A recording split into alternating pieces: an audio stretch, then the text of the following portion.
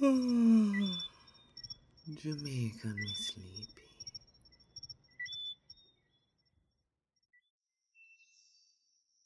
Hello, little one. Tonight's story is Rapunzel. In a land far away lived a poor farmer and his wife. One day they tried to pluck fruits from their neighbor's garden, but the neighbor was actually an old wicked witch. She screamed, "How dare you steal from my garden? I'll turn you both into rats." The couple trembled with fear. Finally, the witch said, "Very well, I'll let you go, but you have to give me your first child."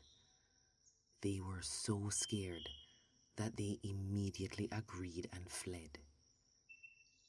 A few years later, a beautiful baby girl was born to the farmer and his wife. Immediately, the old witch came and snatched the girl away from them. She named her Rapunzel and kept her locked in a tall tower. She grew up to be a beautiful girl, but most beautiful of all was her long, flowing hair. The only person she ever saw was the old witch.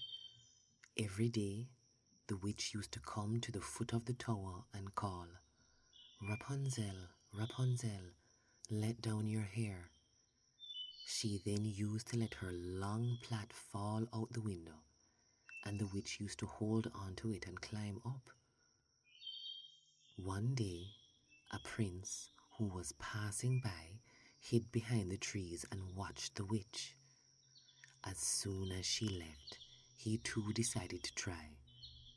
"Rapunzel, Rapunzel, let down your hair," he cried, and climbed up into her room. She was so stunned to see the prince. She had never before seen anybody so handsome.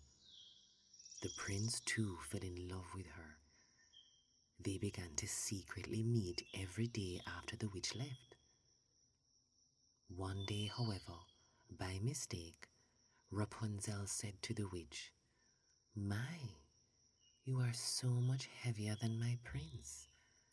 The witch realized what had been going on. She screamed and shouted in anger. She cut off Rapunzel's hair and sent her deep into the forest. That day, when the prince came, he found the witch waiting for him at the top of the tower.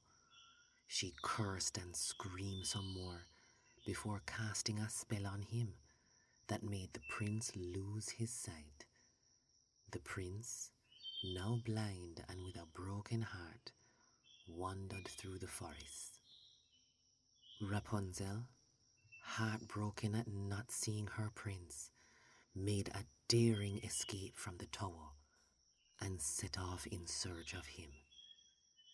Many days later, Rapunzel found him wounded among the trees.